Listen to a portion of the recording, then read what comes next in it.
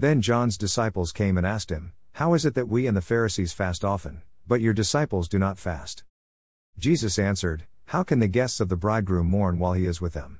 The time will come when the bridegroom will be taken from them, then they will fast. No one sews a patch of unshrunk cloth on an old garment, for the patch will pull away from the garment, making the tear worse. Neither do people pour new wine into old wineskins. If they do, the skins will burst, the wine will run out and the wineskins will be ruined.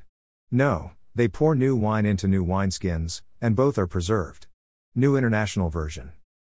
The late Abigail Van Buren, better known in her day as the columnist, Dear Abby, was the person who made famous the phrase, "The church is a hospital for sinners, not a museum of saints." We occasionally need words like Dear Abby's that are reminders of why Christians and churches exist in the first place. The church does not remain on this earth solely for its own benefit, any more than a hospital exists for the benefit of doctors or insurance companies. The church exists to extend the mission of Jesus through proclamation of the gospel, the good news of forgiveness and new life in Christ. The church calls people who are ensnared, entrapped, and in bondage to guilt and shame, and who need the restorative touch of grace.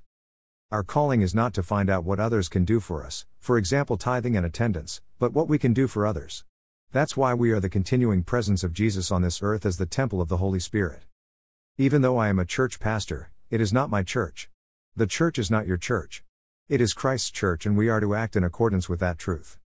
Some of you reading this blog post are unhealthy. Some of you are sick with sin, some are heartsick, others are just plain sick and tired of being sick and tired. Jesus, nor me, is not looking to heap on you a load of expectations and guilt for things you are not doing, but instead is pointing you to the source of healing and change and inviting you to admit your need and come to Him. Conversely, you may be healthy, spiritually alive and well. Therefore, it's your job to roll up your sleeves and serve, to participate fully in the mission of Jesus for the church and the world. Why did Jesus come? Jesus came to set up a new structure that could embrace His mission of bringing new life to people. Christ used the occasion of John's disciples asking Him about fasting to communicate that His mission of reaching people through mercy and forgiveness will need a significant structural change. The two illustrations Jesus used, cloth and wineskins, is to simply point out that old and new wineskins are incompatible, and old and new pieces of cloth don't go together. I would put it this way: you don't put a new collar on a dead dog. The Lord Jesus didn't come to this earth just to perpetuate the status quo. He didn't enter this world through the incarnation to simply dress up the Jewish religion, or to make a few minor adjustments to what already is going on. No. Christ came to change the old and do something new so that His mission could go forward through us.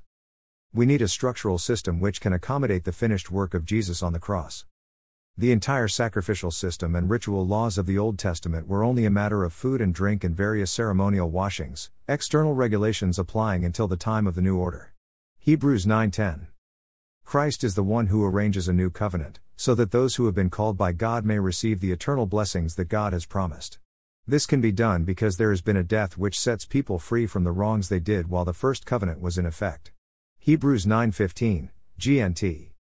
Jesus canceled the first covenant in order to put the second into effect. The old is obsolete and has served its purpose.